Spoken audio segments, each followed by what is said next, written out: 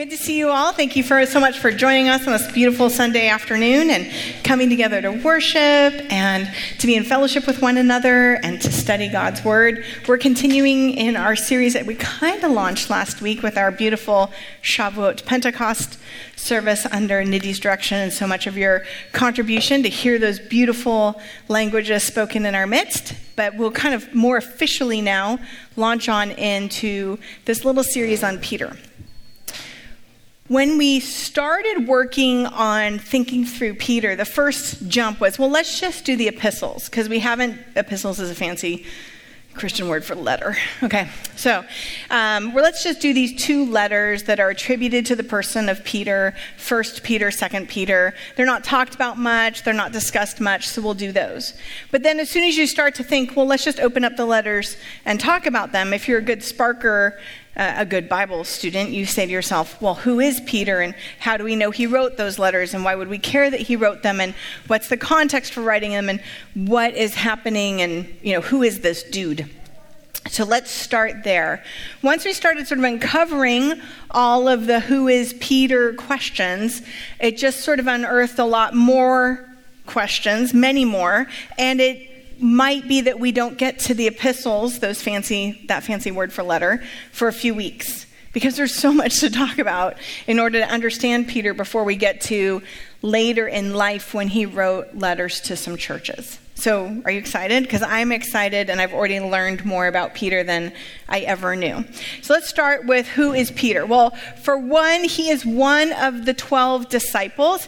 And for the sake of this study, or at least for today, I'm pulling from the translation called the Complete Jewish Bible. It is a translation written by a Messianic Jew who's just recently passed away this last year or so. His name's David Stern, lives in Jerusalem, was also Fuller professor, and he wrote a translation of the whole Bible, for the Hebrew Bible as well as the Christian scriptures, by keeping it Hebraic. So I wanted to read it to you in this way because I think the first thing I'd like to let you know about Peter is that he was a really good Torah-keeping, kosher-keeping first-century Jew. And we might read him as like our BFF because we relate to him really well in whatever way, and that's great. But we should at least first know that nobody actually called him Peter. Maybe they called him something else. Let's talk about it. Okay, so it was around that time that Yeshua, that's the Hebrew word for Jesus, and also Jesus didn't go by Jesus, he would have gone by Yeshua, which is a derivative of Joshua, Yahushua.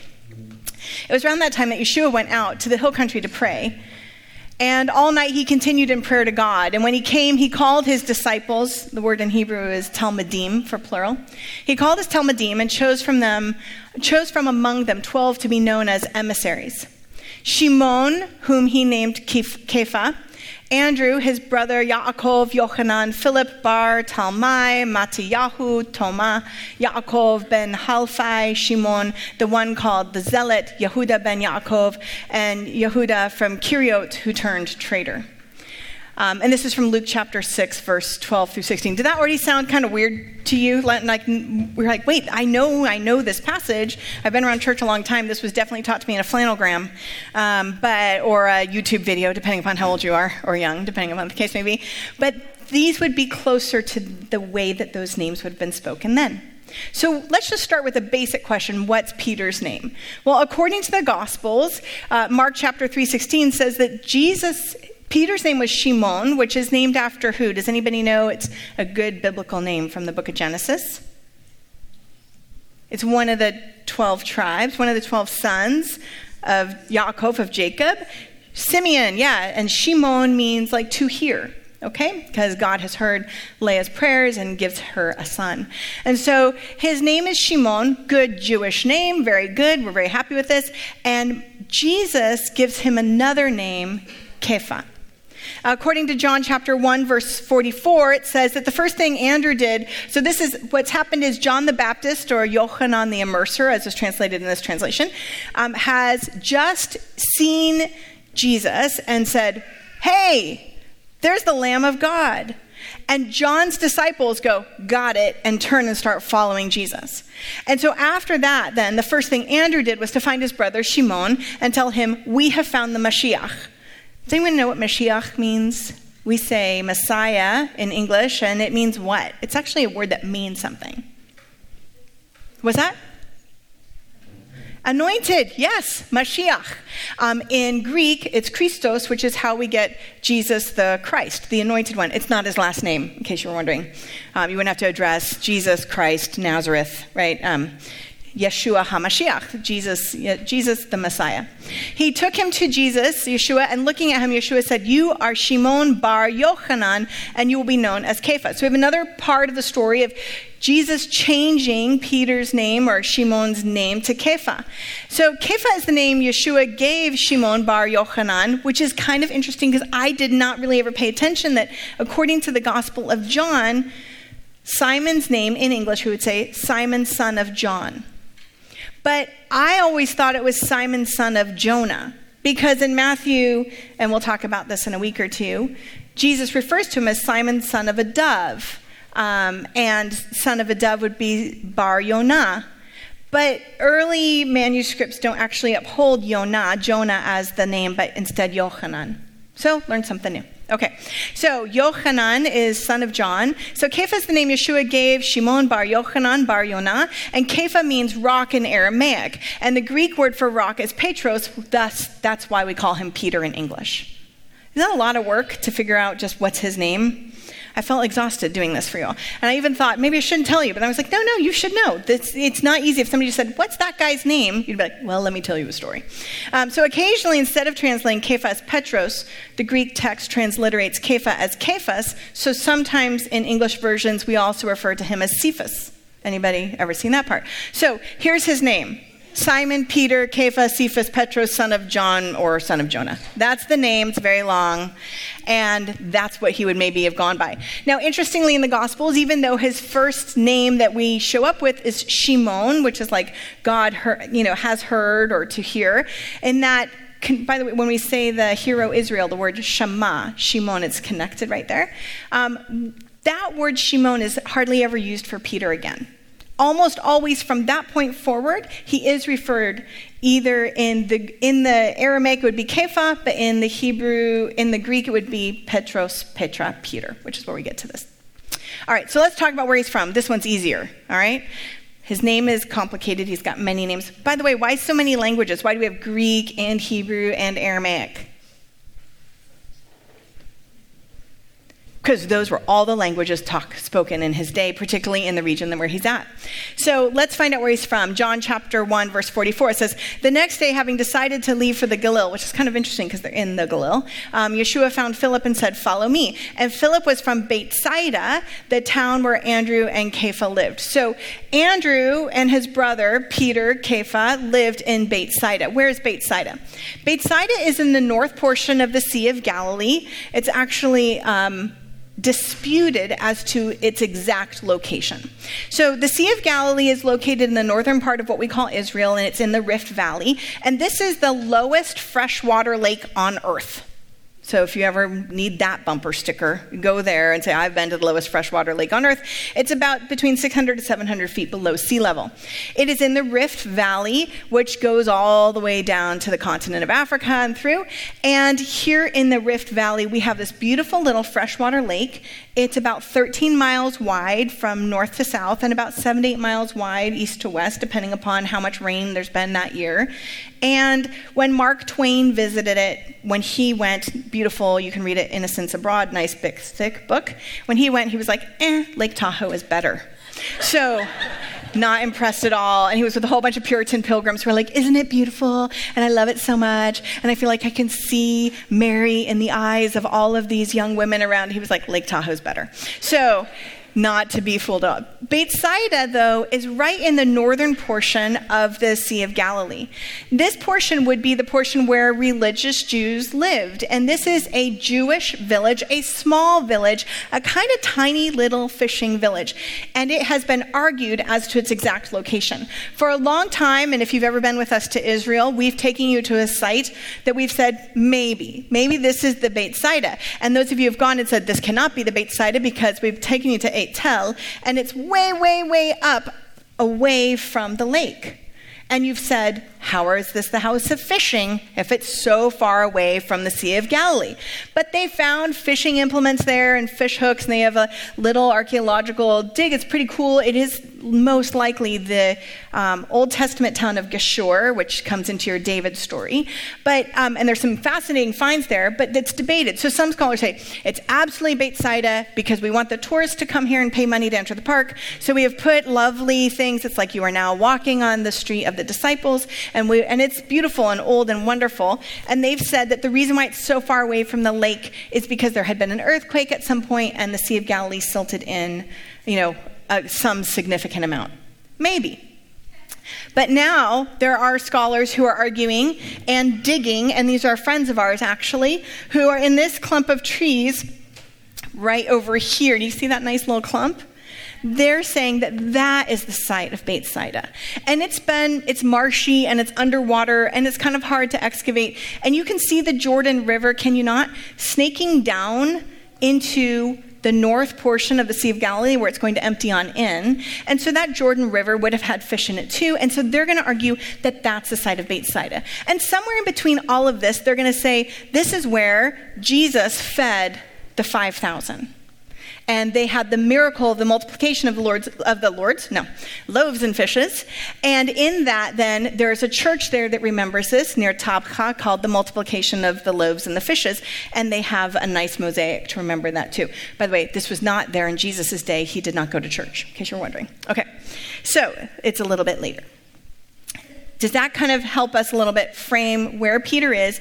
He's living on a border town between Bethsaida and Capernaum, where he would have to go across. Every time he'd go back and forth to Bethsaida to Capernaum, he would have to pay a tax. And this is a border town that would be in the time of Herod in Galilee, where Herod's in charge, Antipas is up there, and the Romans are there too. And up in Galilee in the north, there are long horizon lines, and it is the way that you would get to Damascus, and it is way over that you would go over to the way of the sea, and then also cross down onto the international coastal highway. So it's highly traveled and hung out a lot. And even though it's this kind of, you're like, is it backwater? Is it just real rural? Are they just, kind of country folk? They were right next to this really and crazy. And then this is what we find out about Peter is we know he's married because it says that Yeshua went to Cephas' home, which was in Capernaum, or Kafar. Should not say Kefir. It autocorrected me.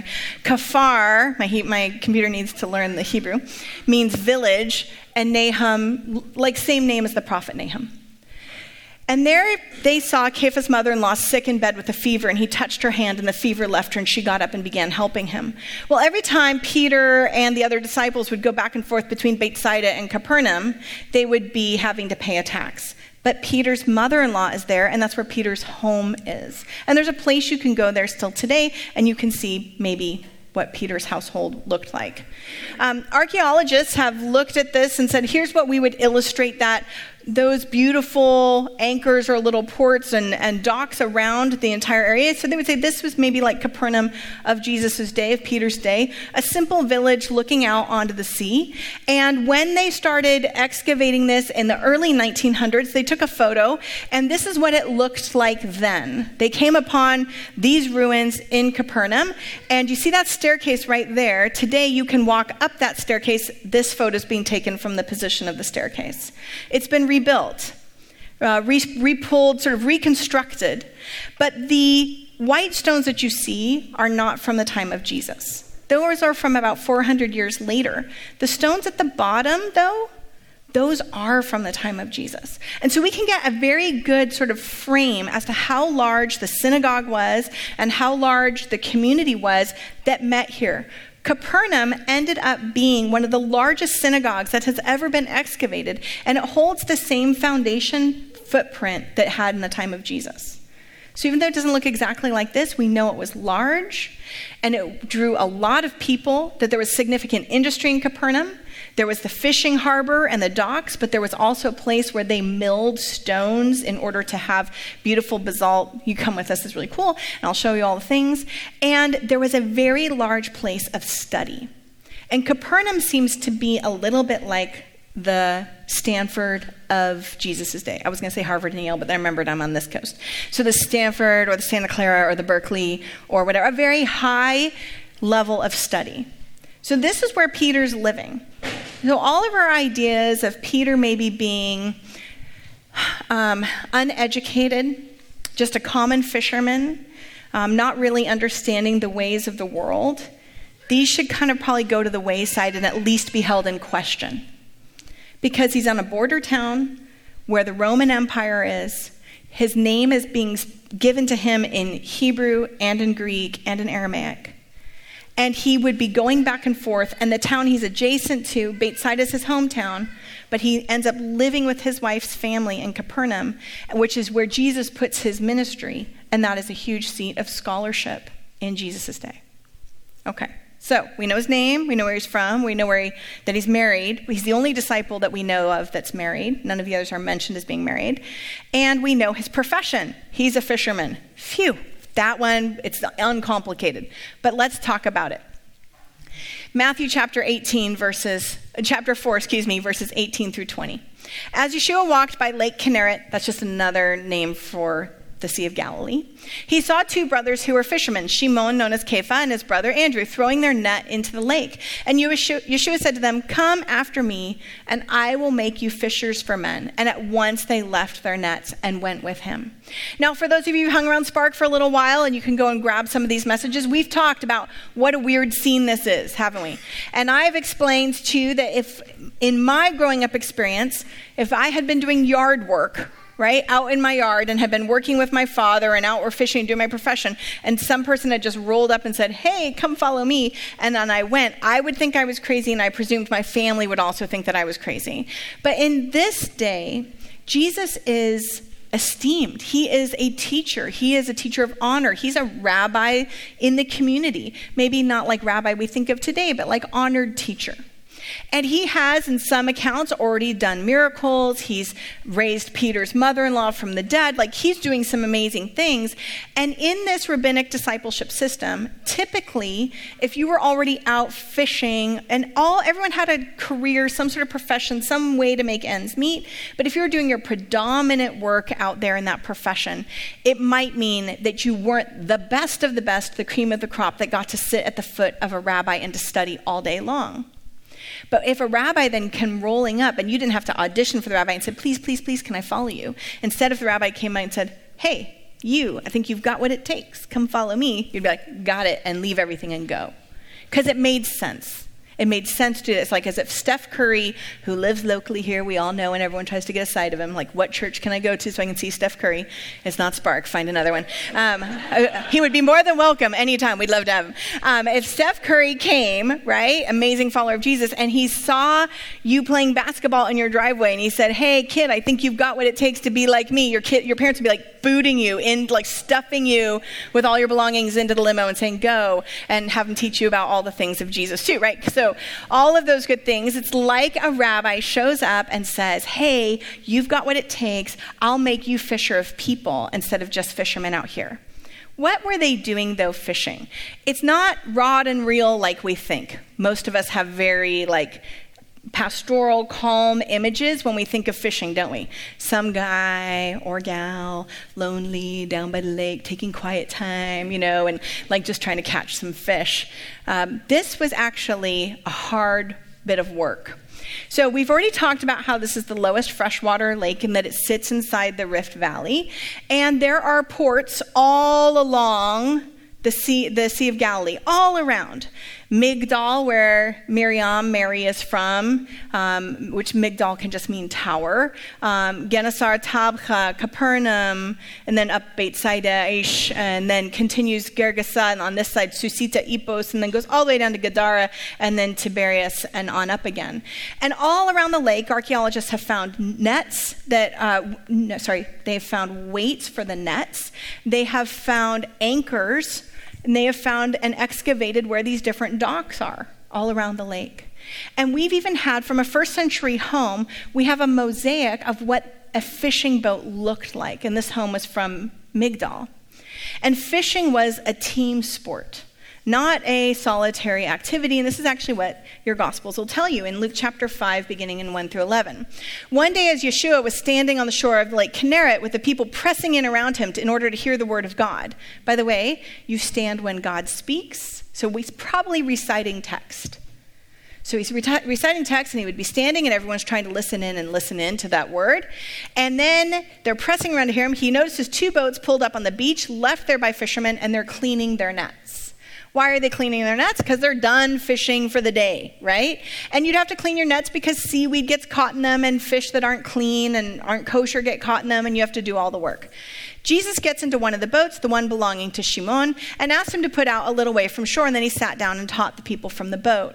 When he had finished speaking, he said to Shimon, by the way, you sit when the person teaches, and you stand when God speaks. That's what's happening there. When he had finished speaking, he said to Shimon, put out into deep water and let down your nets for a catch. Shimon answered, we've worked hard all night long, Rabbi, and haven't caught a thing. But if you say so, I'll let down the nets. They did this and took in so many fish that the nets began to tear. And so they motioned to their partners, fishing team sport, in the other boat to come and help them. This might also tell us about how successful Peter was. He wasn't just his own guy with only his own boat. He was in a partnership and he had other people. He motioned to their partners in the other boat to come and help him, and they came and filled both boats to the point of sinking. And when he saw this, Shimon Kepha fell at Yeshua's knees and said, get away from me, sir, because I'm a sinner. And for astonishment had seized him and everyone with him at the catch of fish that they had taken. And likewise, both Yaakov and Yochanan, Jacob and John, Shimon's partners, said, don't be afraid, Yeshua said to Shimon, from now on you'll be catching men alive. And as soon as they had beached their boats, they left everything behind and followed him. Now, why is it so astonishing? Because it's the wrong time of day for this catch. First of all, it's obviously quite a good catch, but also it's the wrong time of day. It's daytime right now when they're doing this, but the type of fishing that they had done was they had done it at night and not been successful. So they're catching the wrong kind of fish, at the right kind of fish, but at the wrong time of day. What did this boat look like? Well, they've actually found a boat from the 1st century that was stuck in the mud for a long time, and they excavated it in the 1980s, and it's a fascinating story. You can read all about it. It's really amazing. And then you can go and see it at a kibbutz alongside the northwestern shore of Galilee. And here's how they've pieced it together. It's made with sort of like joint and fastening. There's some nails also found in the boat and a small pot. And the sides of the boat are low, so you could bring the fish in. And a 1st century Galilean fishing boat could have different ways of functioning. You could cast a net, and then you could have, so here's like another version of the fish, and we have St. Peter's fish today. You can still go and eat it. I don't think that was called that in Jesus' day, right? He didn't know he was St. Peter yet. It wasn't St. Peter, but you can go and have a whole fish with some French fries. It's quite good. So cast nets would be more of a solitary activity, but you'd be doing that with others on the boat. You'd be standing up, organizing the net, has weights on the side, and toss it out so it kind of makes a circle, splashes on in, and you hope you catch some fish. And then you also have the drag net where you'd have partners and you'd go on out and there'd be weights on the bottom and your partners would pull it all in. You'd see what you catch and they have to clean it back out and toss it out. And the type of fishing that is happening in this portion, and by the way, this is all great scholarship work by a wonderful man of blessed memory named Mendel Nun, and he just studied fishing in the Galilee his whole life, made a little museum about it as well, and you can go and he spent his entire life on the sea, and he says that the fishing stories in the Gospels are so accurate to the practice and type of fishing that has continued for centuries. So this is what they're doing that night. It's a trammel net fishing system where at night they would drop down a big circular net. It would have weights on the bottom, floats on the top, and then they would start to collect and catch the fish. The fish would go through one portion that get caught and not be able to back out. And this is why Peter says, why are you asking us to do this? It's the wrong time of day. Why would we do this at all? In fact, at nighttime then, what would happen is the fishermen would maybe even have a light sort of putting out over the boat in order to track the fish up to the surface. And then they would slap the top of the water so the fish would get caught in the net and be able to pull it in. They've been doing that work all night. They've brought the nets in and they're cleaning them and they're done. They want to go home and rest. And Jesus is like, why don't you go and do that one more time? Kevin and I actually camped right there at that place where the hot spring water comes in and this type of fishing happens. And we were in a tent, just like on a beach. And all of a sudden I started hearing in the middle of the night. And it scared the life out of me. I was like, okay, we're in trouble. Kevin, wake up. I was okay with the crickets and the frogs and whatever other animals and birds were around, but that sound scared me. And I peeked out, and there were fishermen still doing it today. Same technique. In the boat, right there at the spring, with the light hanging over, slapping the top of the water and catching it. Really cool. So, the Sea of Galilee, gorgeous, beautiful. Fishing became such a symbol for the early church, of these disciples, of Jesus, even though Jesus himself was not a fisherman, but a craftsman, a workman with stone and perhaps wood. That the early Christian symbol ended up becoming that of a fish. You've probably seen it on the back of cars, or on the back of cars where people are upset that Christians put that on the back of cars and they've added feet, right? And then they have the Darwin fish eating the Jesus fish. And it's all trouble when you reduce your faith to a symbol. But the reason why was because early Christians were persecuted for their faith. And so an early Christian symbol used the Greek acronym or acrostic for ichthus, fish. And they used it to mean Jesus Christ, Son of God, Savior. And so then they would take those Greek letters and they would actually make game boards with them in order to signal to one another that they were Christians in the midst. And those early Christian symbols of fish are still popping up. About 10, 15 years ago, they excavated what they're calling a prayer hall. What the earliest Christian building we've ever found from the 3rd century, ever in the land of Israel. We found this Christian building, and it's got fish right at the center of the mosaic, and that's in Megiddo. And in early Christian tombs in the catacombs in Rome, we have symbols of anchors and fish there to represent Christians. And Tertullian in 160 to 220 in his treatise on baptism reasons that as water sustains fish, we being little fishes, as Jesus Christ is our great fish, begin our life in the water, and only while we abide in the water are we safe and sound. So this image of us being fish, of fishers of men, of this being a symbol of early Christians persists as a result of all these gospel stories, and specifically of Peter's profession and Peter's work. All right, we did a lot of work. We got there. Now let's talk about Simon Peter. When we talk about Peter in the Gospels, many of us want to immediately say, or some of us, no one in this room, I can tell you the Myers-Briggs personality test of Peter because he is very bold. Or I can tell you which Enneagram he is based upon all of the interactions that we have had inside the Jesus gospel narratives. Anybody? And so we've often used Peter as a prototype in the Gospels for what a disciple is or should be or shouldn't be. Why do we do that? Why do we just say, I can tell you everything about Peter because, I can figure out his personality type, I can do all that. It's because we have the most information about him. He's the most spoken about disciple. He's the disciple that is in all of the inner circle moments. He's the disciple that has some very dramatic things happen towards the end of his, earthly ministry time with Jesus, right? All of those things are going on. We know more about Peter than we do any other disciple in the Gospels. And it might be because the Gospels are using Peter as a prototype of what a disciple or follower of Jesus looks like. And so when we talk about Peter, we're like, well, he's loud. He's Peter the loud. He's Peter the brash. He's Peter the braggart. He's like so arrogant. He's like, I can do all these things, right? He's Peter the fisherman, but he's also Peter the doubter. And he's Peter the proclaimer, but he's also Peter the denier. And he's Peter the sword wielder, loves to cut off people's ears, can't explain that. So all of the things we can talk about with Peter, right? But then we would also say things like Peter the shepherd and Peter the witness and Peter the teacher and Peter the preacher, as we talked about last week for Shavuot in Acts 2, or Peter the baptizer and the reformer and the wrestler and the believer.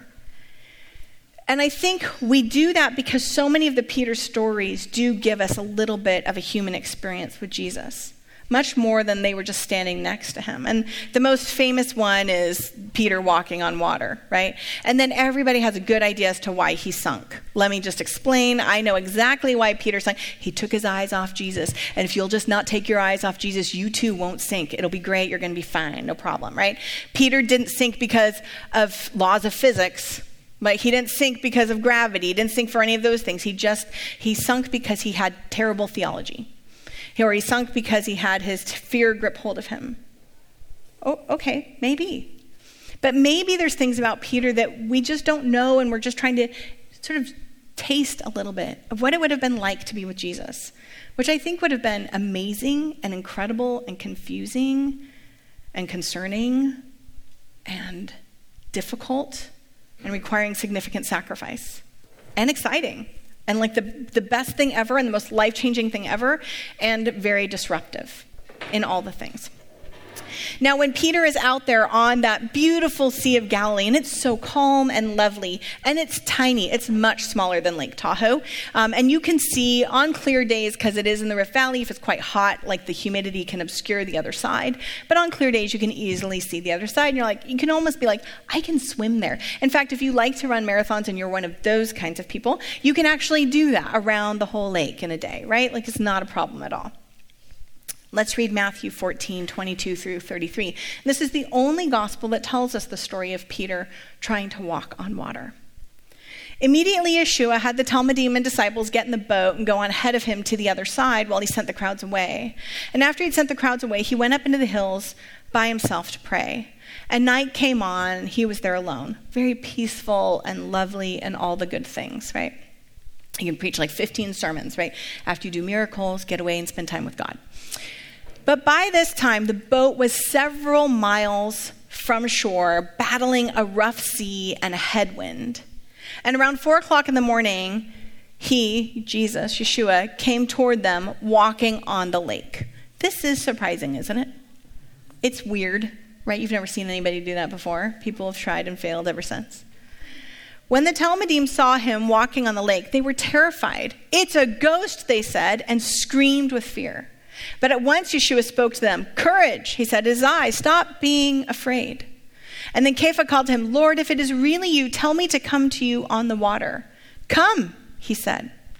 So Kepha got out of the boat and walked on the water toward Yeshua. But when he saw the wind, he became afraid. And as he began to sink, he yelled, Lord, save me. And Yeshua immediately stretched out his hand, took hold of him, and said to him, such little trust. Why did you doubt? And as they went up into the boat, the wind ceased, and the men in the boat fell down before him and exclaimed, you really are God's son. What is happening in this story? Now, the reason why a lot of us have heard sermons over and over again about Peter's like a braggart or he's arrogant because he's like sees Jesus doing this cool walk on water thing. He's like, I can do that too. And I'll test you, Jesus. And so if you want to come, right? But maybe it's that he's leaning into the whole discipleship system, which is a total game of follow the leader. And if Jesus is out there on the water, he should be out there too. And our question should be, why aren't the other 11 saying, let me go also? Peter's the one to go. Maybe he's the oldest. He's the only one married. And later on, he's the only one to pay the temple tax with Jesus, which means he's the only one over 18, or at least the only one required to pay it at that moment. Maybe he's most outspoken because he's oldest. And he's setting the standard for everybody else around. Maybe he's just trying really hard. Can we just be cool with eager? Like, really wants, really sincere, really trying hard to follow Jesus. But when Jesus shows up, right, they're freaked out, not just because they see the ghost. They're already scared. A wind has kicked up on the lake, and they're afraid. And if you did our Bible conference or at all, we talked about tohu vavohu in the beginning of Genesis. What the waters symbolize chaos and the abyss and the deep and the realm of the underworld and not where God is in charge. Like Israelites know for sure God is the God of the desert, but is he also God of the waters? Which definitely comes into this whole scene in the Galilee. So Kepha has a lot of faith, this Peter dude, right? He's like, I'm going to step out and I'm going to follow. And after the sea is calmed down, they're like, you're really God's son. Let's take a look. We're now looking at the Sea of Galilee from the south looking north. And as we kind of fly on in, hopefully that's going to work, yeah. And we approach here, we're looking towards that northern portion of the sea right here where Jesus does most of his ministry. And because it's in this Rift Valley, as we're now here in the north portion, and we're looking down at the plain of Gennesaret and coming through the Arbel Pass. And this might have been the place where Jesus came up to pray for his disciples. It's a place where rabbis often did so. And as we kind of come on in through here, it looks so peaceful and serene. But because it sits down deep in the Rift Valley, 700 feet below sea level, 600 to 700 feet below sea level, when those winds kick up, it's quite scary. And significant damage can happen fast. And because of the type of fishing they do, their boat sides are low. So the one wave can take out a boat very quickly. There's a reason that they're afraid. It's reasonable to be afraid. Many of them probably didn't even know how to swim, right? They're not water-going people. They're not Californians. They're not like, can't wait to get out there. And people pass away every year in the Sea of Galilee still today. I've been there when storms have kicked up. It's not safe to go on the waters. It's significant. And that Jesus can go out there and walk. And they're trying to wrestle and struggle with all of the forces of nature. And they're wondering, sort of what force has brought this down upon them. These seasoned professional fishermen. Peter has enough courage to say, even though it's scary, even though I'm frightened, I want to go out there too. By the way, just last May, a year ago, there was a huge, massive windstorm that struck up on the Sea of Galilee, caused $50 million of damage on the shoreline. This was a scary moment for Peter, and he does it anyway. I mean, I think, go Peter. Way to go, man. You tried. Everybody else stayed in the boat. He's willing to go and get out and walk a little bit. And I don't know if the story is telling us so much about how to prevent ourselves from falling into water when we're walking on water. I don't think this is going to happen to any one of us. But I do think that the story is telling us something really important about who Jesus is. When we doubt, when we sink, when we fall, when we fail, when we deny, when we mess it all up, when it's scary, when things are difficult, when the chaos kicks up, when things are out of control, Jesus rescues us. Jesus will pull you and me out when we have done it all wrong, when we've reached out beyond what is reasonable, when it's scary, when we're in places where we shouldn't be. When all of those things are happening, when we've messed it all up, Jesus will still rescue us. Peter doesn't need to have it right in order to be rescued. He simply is like, uh-oh, help. My favorite prayer, by the way, Jesus help. Seriously, two words, use it all the time. Just help. And Jesus does. In Christ, this story is telling us that in Jesus, perfection is not required. You don't have to have it all together in order to follow Jesus. In fact, nobody has it all together, so we should just follow Jesus, right? And this story also, I think, is telling us that failure does not disqualify us from following Jesus. If you and I have messed it up, if we've done the most terrible, difficult things, Jesus is full of 1,000 gajillion infinity second chances. He doesn't ever rescue us or save us because we deserve it, because we earned it, because we kept our eyes on him, because we did our quiet times the right way in the morning, because we found the right partners, because we didn't say all the curse words out loud that were also in our heads, right? He's not rescuing us because we have it together. All of the Jesus story is telling us that he just rescues us because he loves us. Jesus calls us. Jesus saves us. Jesus rescues us. Jesus loves us. Jesus sees us in all of our mess and says, did you doubt? Yeah, I still got you. I've still got you. Let's get back in the boat.